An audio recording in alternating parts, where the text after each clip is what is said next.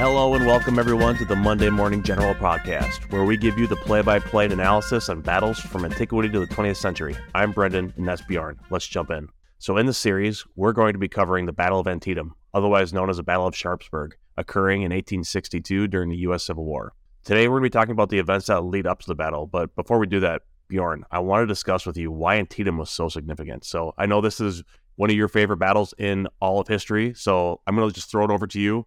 Why is it so significant? Yeah, man. So you're absolutely right. This is one of my absolute favorite battles in history, just from a point of, I think people discount its significance a little bit, but just the way that the battle occurred and some of the real impressive aspects of this battle. So first, when you put the Battle of Antietam, otherwise known as the Battle of Sharpsburg, that's a really cool kind of little thumbnail note.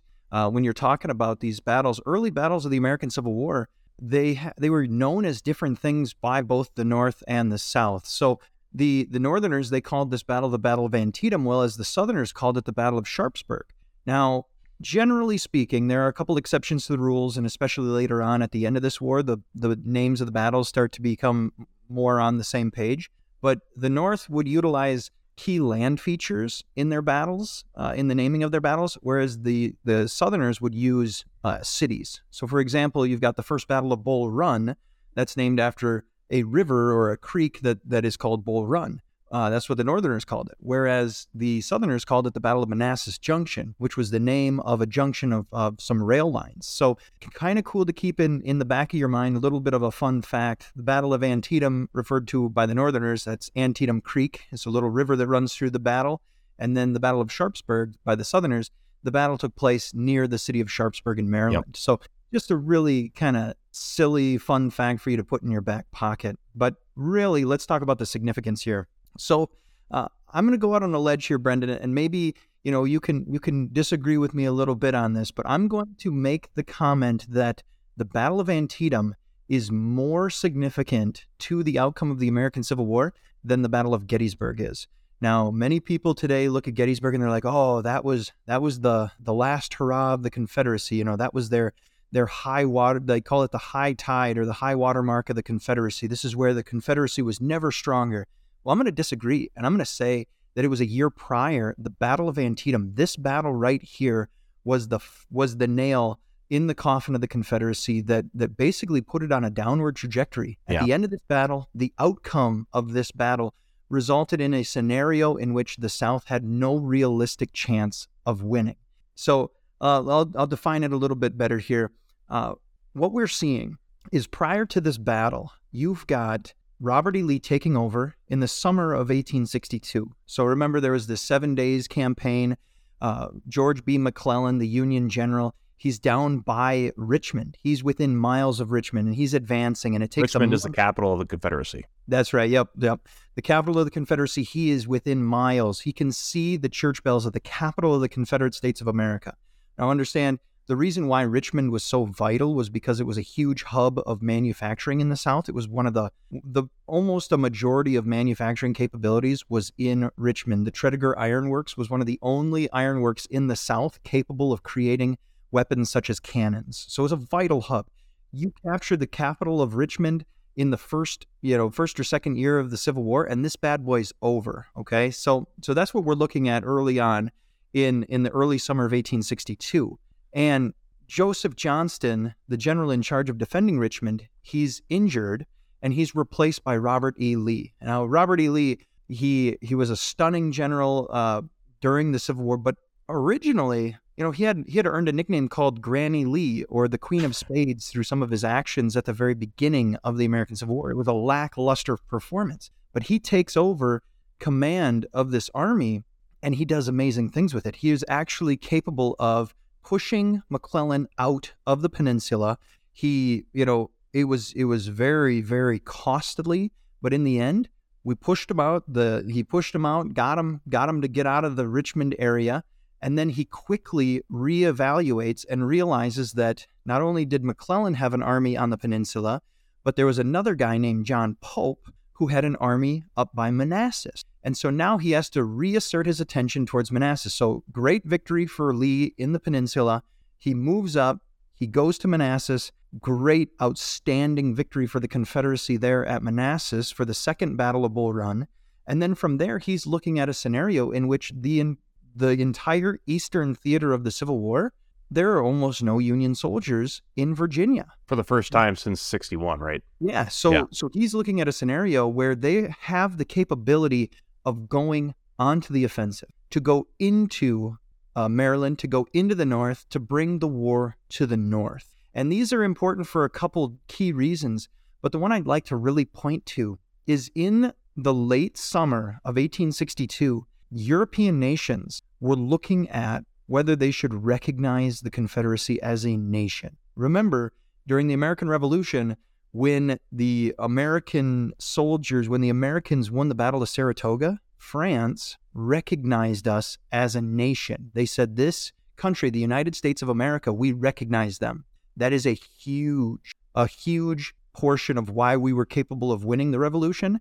And a similar scenario may have occurred in the late summer of 1862. What benefits would the Confederacy have gotten if they would have received that recognition? That's a huge benefit to a Southern nation where right now there were a lot of legal confusion as to putting down a rebellion as opposed to fighting a war against two nations. So you're talking about interstate commerce between the Confederate States of America and Great Britain would have been drastically changed had the British actually recognized the Confederacy as a nation. It would have allowed them to outwardly provide loans. They would have been able to sell weapons without kind of circumventing the situation. They would have been able to sell ships to the Confederacy in a more broad way. So the British created a lot of ships for the South. A lot of the Southern naval vessels were produced in Great Britain, but they had to do it through purchasing from third parties, right, from Sweden or whatever. We had to we had to see it go through. It's a very complicated back channel to get ships from the UK to the South. Absolutely. Yeah. So we got back channeling going on in order to get these ships. So that would have changed. Trade would have changed. The blockade would have been affected by nations actually identifying and moving towards recognizing the Confederacy. But not only that, we would have seen more ambassadors saying, we're from France and we would like to negotiate a truce between the North and the South for seeking the Confederacy as independent.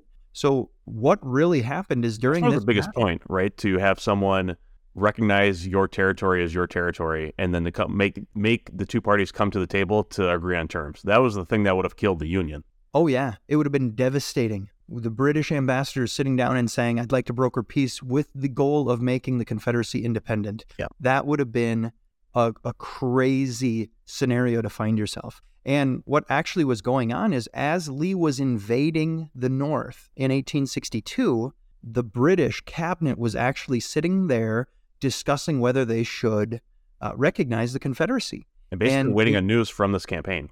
That's exactly what it was. A cabinet member stood up and said, General Lee is invading the North as we speak. I move that we pause this conversation until we realize the outcome of this bill. And that's what the major significance of this engagement is. Yeah. There are a couple different reasons why he's going to invade the North, but that, in my mind, is the biggest significance to this battle, in that had the Confederacy won this battle, it is maybe not highly likely, but there is an increased chance that the European nations at the time would have recognized the South as an independent nation, and it would have been much harder for the Union to win. Yeah. Well, on the other side of the coin, there is a plausible scenario in which, had the Confederacy been completely annihilated in this battle, that the conversation of the emancipation of the slaves doesn't happen. Not have happened. Mm-hmm. Because during the year 1862, the Union was not fighting to free the slaves. The Union was fighting to bring the South back. Mm-hmm. Remember, Abraham Lincoln is going to issue the Emancipation Proclamation as a result of their performance at the Battle of Antietam. Had Lee's entire army been destroyed, the war would have essentially been over at that point in time, and there would have been no need for Abraham Lincoln to have freed the slaves with the Emancipation Proclamation. So this is a key battle that had it gone either way, would have had outstanding significance, whereas what happened resulted in this war lasting for another 2.5 years and hundreds of thousands of deaths and the way we see it today. Whereas, but then also the emancipation of slavery, right, and the South becoming back a part of the Union again. Yeah. So yeah, it's just the fork in the road. This is one of the scenarios in which, had it turned left, could have gone one way. Had it turned right, could have gone the other way. But instead, it was like a subtle, we leaned over one way and continued going straight. Yeah. And it resulted in massive casualties. So one of my favorite battles to discuss, one of my favorite battles to look at and to research, because there are so many different scenarios that could have taken place had this been just a little bit different. So let's jump into it. So like you said, this follows the battles of McClellan at the 7 Days Campaign during the Peninsular Campaign, and then the Northern Virginia Campaign, like where you said Lee defeated Pope. So we're going to be talking about the Maryland Campaign today, and this can be seen as the last film of the trilogy for the summer campaigns of 1862. So following the Second Battle of Bull Run, like you said, Lee had a massive advantage. The Union had left Virginia, no more Union troops in the South. So Lee moves north with his 55,000 men through the Shenandoah Valley up to Maryland. So this was on September 4th, 1862. And his main objectives here were to resupply his army outside of the war-torn Virginia theater, which had been seeing battles constantly since 1861 with the First Battle of Bull Run. So the farm fields, the agriculture, the troops, or the food that's available in Virginia is very limited, and it's hard to keep an army in the field with not a lot of food. So he wants to move the battle to Maryland to potentially open up some new places for him to supply his army, to damage the Northern morale in anticipation of the November elections that are coming up in 2 months. And remember, when a midterm occurs, as they saw in 1862, they're going to see the Democrats gaining ground in both the House and the Senate, but it's not going to be an overwhelming majority. So what could have happened had Lee completely annihilated McClellan, or even performed at a rate that was seen as an outstanding victory, we could have seen a midterm election that would have been vastly different. We could have seen the Democrats taking control in the House and in the Senate, and then forcing peace terms. Mm-hmm. Other things that Lee was looking for was potentially inciting uprising in slave-holding state Maryland, where the capital of the Union was, Washington, D.C., and then also, like you said, Bjorn, to seek European recognition as a legitimate state in the Confederacy. So it's important, when we're also talking about inciting an uprising in Maryland, it's important to recognize that Lee and his generals and the Southern government basically believed that Maryland was on a tipping point where they would have potentially joined. The area that Lee invaded actually had no interest whatsoever in joining the Confederacy. It was more the guys from Baltimore, which is kind of on the eastern side of Maryland. They were the more of the hot-headed individuals, but the people on the western side of Maryland, where Lee is going to invade, because remember the Shenandoah Valley kind of comes out in that western portion, they were a lot more tame with the idea of not seceding from the Union. So there was no realistic chance of Maryland seceding with regard to this invasion. But when we're talking about food, getting out of Virginia during the prime agricultural season was very important, because Lee knew that he was going to have to rely on Virginian agriculture to get him through the next winter. And in order to do that, he went up into the north, and he actually obtained copious amounts of supplies. Actually, about when he came back, he brought about 6 weeks worth of supplies with him from the north. So he lived, even though his army was not necessarily defeated, but they didn't win in Maryland. They did not win in Maryland, but he actually brought about 6 weeks worth of provisions back into Virginia with him. So he sustained himself during the entirety of this campaign, and then he brought back enough to sustain himself for another 6 weeks, which is almost a victory in itself when you're talking about how strapped the South would be for supplies. After Pope is defeated at Second Bull Run on September 2nd, Abraham Lincoln named George McClellan to command the fortifications of Washington and all the troops for the defense of the capital. The appointment was controversial in the cabinet, a majority of whom signed a petition declaring to the president our deliberate opinion that, at this time, it is not safe to entrust to Major General McClellan the command of any army of the United States. The president admitted that it was like curing the bite with the hair of the dog, but Lincoln told his secretary, John Hay, "We must use what tools we have. There is no man in the army who could man these fortifications and lick these troops of ours into shape half as well as he. If he can't fight himself, he excels in making others ready to fight." We probably should just take a moment here, Bjorn, talk about George McClellan. He failed at the Peninsula Campaign, and it seems like nobody in Washington is like super excited to have this dude leading the defense of the Capitol. Yeah, Brendon. That's the thing that's so interesting when you're looking at Abraham Lincoln and his actions during the Civil War. He spent a phenomenal amount of time, about 3.5 years, looking for a general who would just fight, someone who would just fight.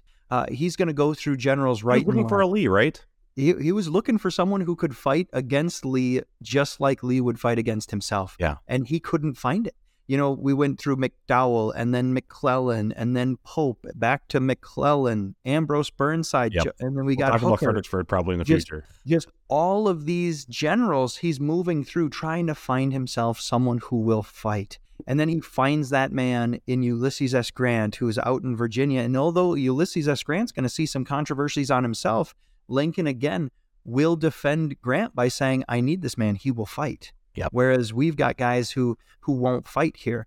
But I love what he said to John Hay, to the secretary. He said, we must use the tools that we have, but then he recognizes that if he can't fight himself, he excels in making others ready to fight. You know, George McClellan was very intelligent. He was high up in his class in West Point. Was an engineer, brilliant man. But I kind of look at it as, you know, when you've got these little 6-7-year-old playing with plastic army men, he loved setting up his men and he was afraid to knock them down. So he was terrified of losing his army. He was terrified of losing his men, but he was really great at setting up his armies.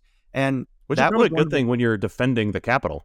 Oh, yeah. But also his men were incredibly endeared to him because they knew that their lives were not going to be wastefully thrown away. Well, at the same time, his lack of aggressiveness actually cost more lives. Yeah. He would have been so much better off had he been just an ounce more aggressive. But they knew that he was not going to waste their lives to the point where he was almost too timid.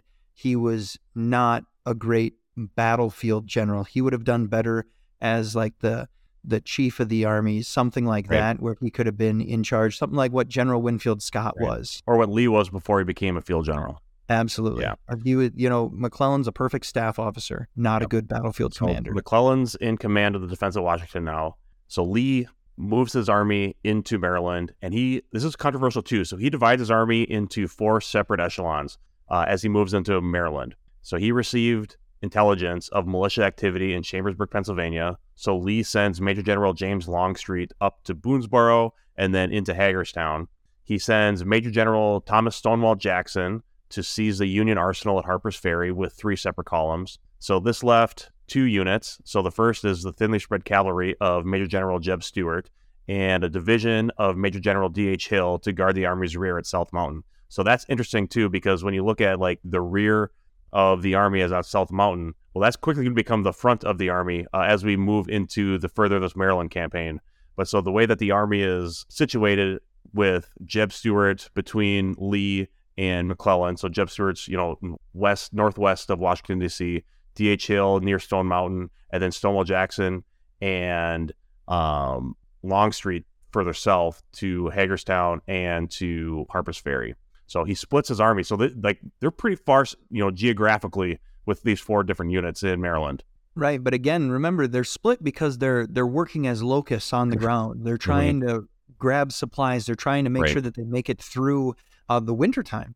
And we're gonna run into a couple issues here with how thinly spread these guys are. But remember, McClellan is slow. And so they thought they'd have extra time in order to gather those supplies than what they turned out having to do. And that dealt with a different scenario entirely that we'll get to. Yeah. Lee enters Maryland. He initially leaves for Maryland with 55,000 men, but he sees his strength start to weaken almost right away with straggling and desertion. So he left Chantilly with 55,000 men. Within 10 days, he's lost 10,000. So he's down to 45,000. Some of these troops refuse to cross the Potomac River because they see an invasion of the Union territory as a violation of their beliefs that they were fighting to defend their states from northern aggression. A bunch of others become ill with things like diarrhea from eating unripe green corn from the Maryland fields, or they fell out because they didn't have any shoes as they're walking on these hard surface northern roads. So they lose 10,000 men as they're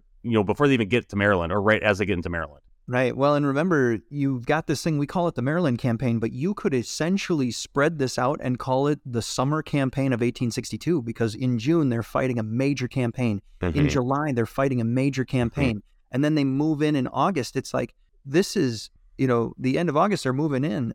This is very strenuous on soldiers who can't ride in trucks. They're not riding in trucks. They're marching on the ground. So this is very, very strenuous. And Lee is really pushing his army to a breaking point at this time. And we are going to see that army in the form of straggling, desertions.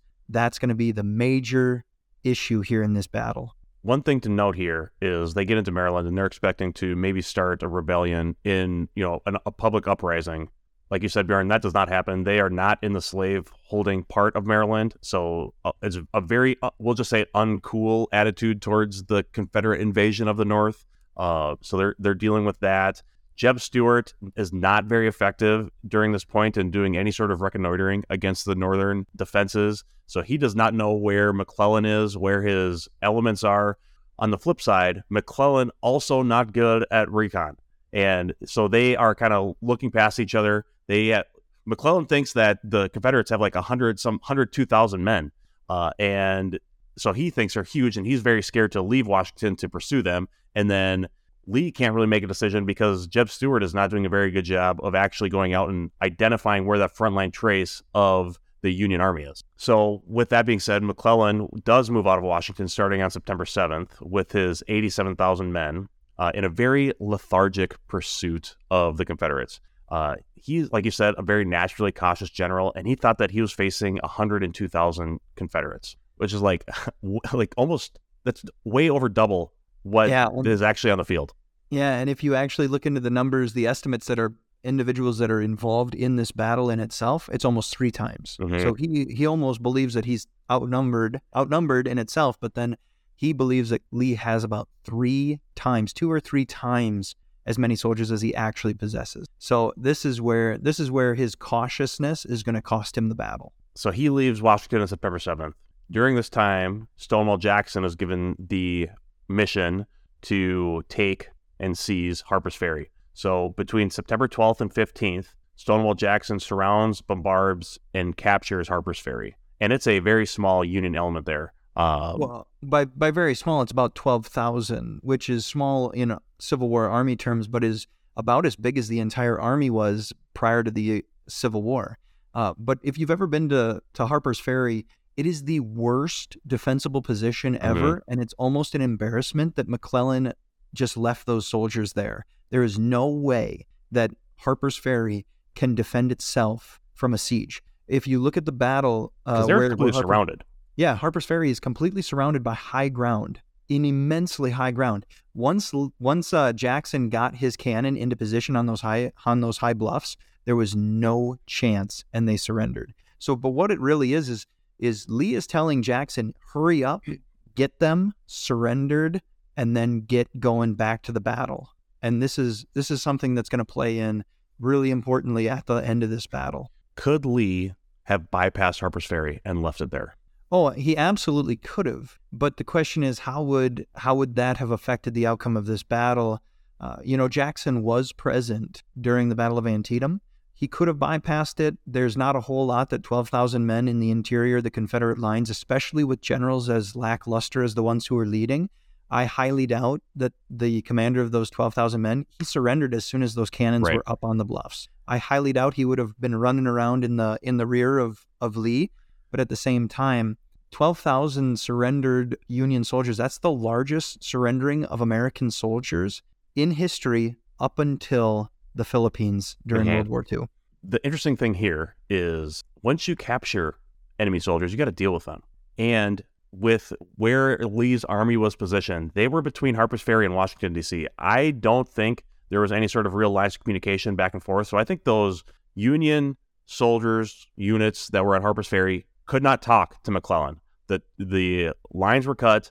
They were not sending runners. So there was no way to communicate back and forth. So I think Lee could have left him there and had Stonewall Jackson's unit with him at South Mountain to better repel the Union force at this Battle of South Mountain that we're going to talk about in a second. Yeah, I mean, that's a huge point. The Battle of South Mountain, I mean, the Union's going to win that one, but almost just barely. And that's what's so embarrassing. When you look at the numbers of the individuals involved, it's nearly embarrassing that the Union almost didn't succeed. Yeah. So let's get into this a little bit. So the Army of the Potomac, which is what we're calling McClellan's army right now, reaches Frederick, Maryland on September 13th.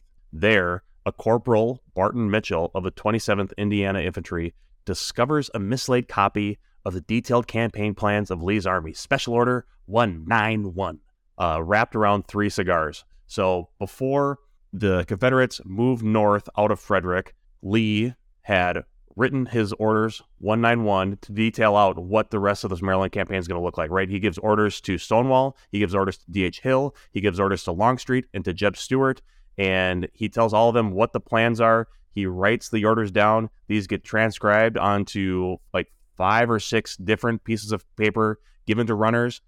So we're talking secret or top secret documents that need to get to these generals so they can start creating their battle plans. And one of them gets lost. And that's what's so ridiculous about this story. Like, this is almost like novel worthy of an event, because this order right here was seen as so vital to the success of the campaign that James Longstreet, upon receiving it, he read it, he memorized it, and then he ate it. That is how important that order was, and that's how it's just a complete and utter just ridiculous that someone would have lost this order when James Longstreet's eating it because it's that important, and someone loses it. So the order indicated that Lee had divided his army and dispersed portions of them geographically, that we talked about earlier, thus making each individual element of his army subject to isolation and defeat in detail. So upon realizing the intelligence value of this discovery, McClellan throws up his arms and says, "Now I know what to do." He waved the order at his old army friend, Brigadier General John Gibbon, and said, "Here is a paper with which, if I cannot whip Bobby Lee, I will be willing to go home."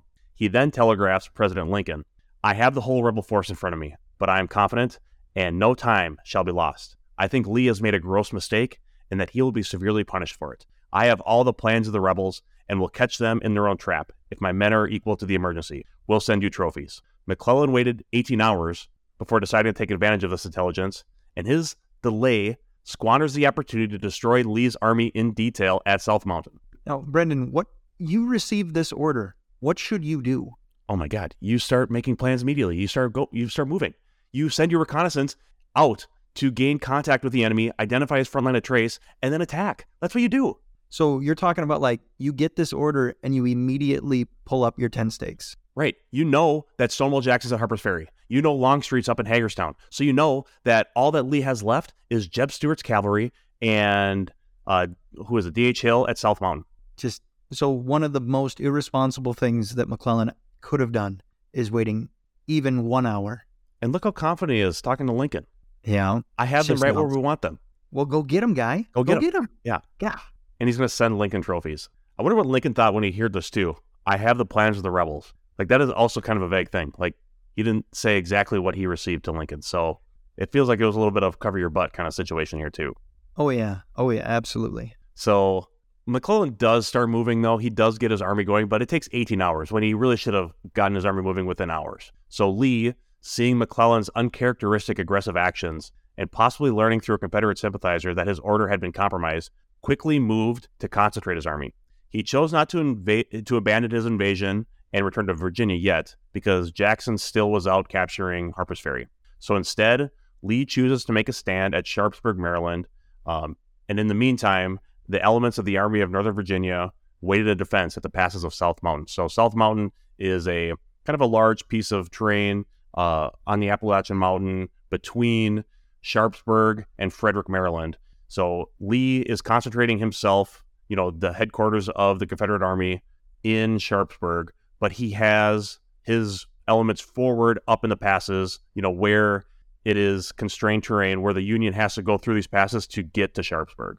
So he's blocking these passes as he's scrambling to bring his men. Right, because he needs to buy time to get Jackson to Sharpsburg or to South Mountain. So he's trying to buy time. What would have happened if McClellan would have moved immediately and not given 18 hours to consolidate his forces? What do you think could have happened? if he would have shown any sort of tempo, he could have gone through the passes before defense was set up and spilled into Sharpsburg almost immediately without having to set up an actual integrated attack. And then we're talking about destroying these units in detail. We're talking about 83,000 Right. So instead of trying to fight 45,000 Confederates in one single position, you're fighting groups of probably 10,000 at multiple locations. With McClellan has 102,000 soldiers. 102,000 versus 10,000 is a good ratio for the attack. So major mistake made right here. Check the block. Biggest mistake, 18 hours. Okay, so pitched battles were fought on September 14th for possession of the South Mountain Passes. So there's 3 gaps. There's Crampton's, Turner's, and Fox Gaps. Major General D.H. Hill defended Turner and Fox Gaps against Burnside. And then to the south, Major General Lafayette McLaws defended Crampton's Gap against Franklin, who was able to break through at Crampton's Gap. But the Confederates were able to hold Turner and Fox's gaps, very precariously, but they held them. Lee realized the futility of the position against the numerically superior Union force and orders his troops to Sharpsburg. McClellan now was in a position to theoretically destroy Lee's army before it could concentrate at Sharpsburg. McClellan's limited activity on September 15th after the victory at South Mountain condemns the garrison at Harper's Ferry to capture and gives Lee time to unite his scattered divisions at Sharpsburg. Wait a second. So what you're telling me is that McClellan not only waits to move his army upon receiving this vital piece of intel that Lee's army scattered, but then he captures these gaps and then he delays even further? And Harper's Ferry has not been captured yet. So he theoretically could have destroyed Lee's army and saved his position at Harper's Ferry. Right, because imagine Harper's Ferry is not captured yet. You push through these gaps. All of a sudden, Lee says, my position in Maryland is untenable. I need to fall back. Right. Falls back into Virginia. And guess who's coming with him? Jackson. Right. He has to come with him. So basically, bottom line for this entire campaign up to now is the longer you delay, the less your chances of victory. Right. You're getting rid of all of your opportunity advantage. On September 15th, Stonewall Jackson takes possession of Harper's Ferry and more than 12,000 Union prisoners. He then leads most of his men to join Lee at Sharpsburg, leaving Major General A.P. Hill's division to complete the occupation of Harper's Ferry. So on the 15th, what we're looking at here, Confederate forces at Sharpsburg, Union forces on South Mountain, and then Stonewall Jackson in Harper's Ferry en route to Sharpsburg. So that's kind of where we're going to leave off this conversation, just in terms of disposition of these two forces. Now, these 12,000 Union prisoners, each one of them's coming with. Now, what is A.P. Hill doing when he's completing this occupation? He's signing paroles for these 12,000 men. Remember, back in the early portions of this war, you obtained a parole where you promised not to fight until you were legally exchanged. He's taking weapons, he's taking ammunition, taking food, and he's sending them out because they don't have the ability to set up any sort of POW camp. Now, at this point in time, had Lee just withdrawn out of Maryland, I mean, he could put a feather in his cap on this. 12,000 Union soldiers captured. Right. That was not quite as big as Fort Donaldson, but that's a massive amount of men that you could then exchange with your parole tickets with these officers who are doing the parole. So I'm looking at this as like, there's a lot of ambition, and Robert E. Lee is absolutely audacious when he's continuing this. But kind of the theme in my mind is that he's almost performing a foolhardy action here, moving against McClellan and holding this town. It would have been so simple. McClellan's got at least 2-to-1 odds, probably closer to 3-to-1 odds on Lee. And when we talk about, in modern Army doctrine, when we talk about an army going on the attack, we look to have a ratio of 3-to-1 to have a successful attack. And McClellan is pretty damn close to that 3-to-1 ratio to have a successful attack here. Yeah. And so basically where we're at right now, we've got Lee scurrying to consolidate his forces on the northern side of the river there in Sharpsburg, Maryland. Messenger horses got to be just run ragged with how much Lee's trying to communicate with his divisions. And we've got McClellan slowly plodding along like he always does. Yeah. But these armies are going to meet and they're going to smash into each other. And that is where I'm telling you, we'll talk about it next time, but I'm telling you, this is where the Confederacy lost the American Civil War. Even without losing the battle. That's right. Even without losing the battle, this is where the South loses the Civil War. I wonder if Lee could have done all of this, but then instead of waiting at Sharpsburg, like you said, retrograde back into Virginia, but then, put the marketing and the branding on this to say, it was a raid into the North. And it's so funny because one would think you lose a major battle or something like this happens, and it severely tarnishes your reputation. Yeah. What we're going to see is that this battle is going to cause massive Southern casualties, and he will not be held responsible for these losses. His reputation will survive past this. So I am a firm believer that had he withdrawn, called it a raid, Lee's reputation would have been just as sound at the end of this as what it was when he fought this battle. All right. Well, that's going to wrap up this week in our discussion of the Maryland campaign, the prelude to the Battle of Antietam. So hit that subscribe button so you get the next episode where we watch the Union cross the Antietam Creek and the Confederates defend Sharpsburg. MMG, out.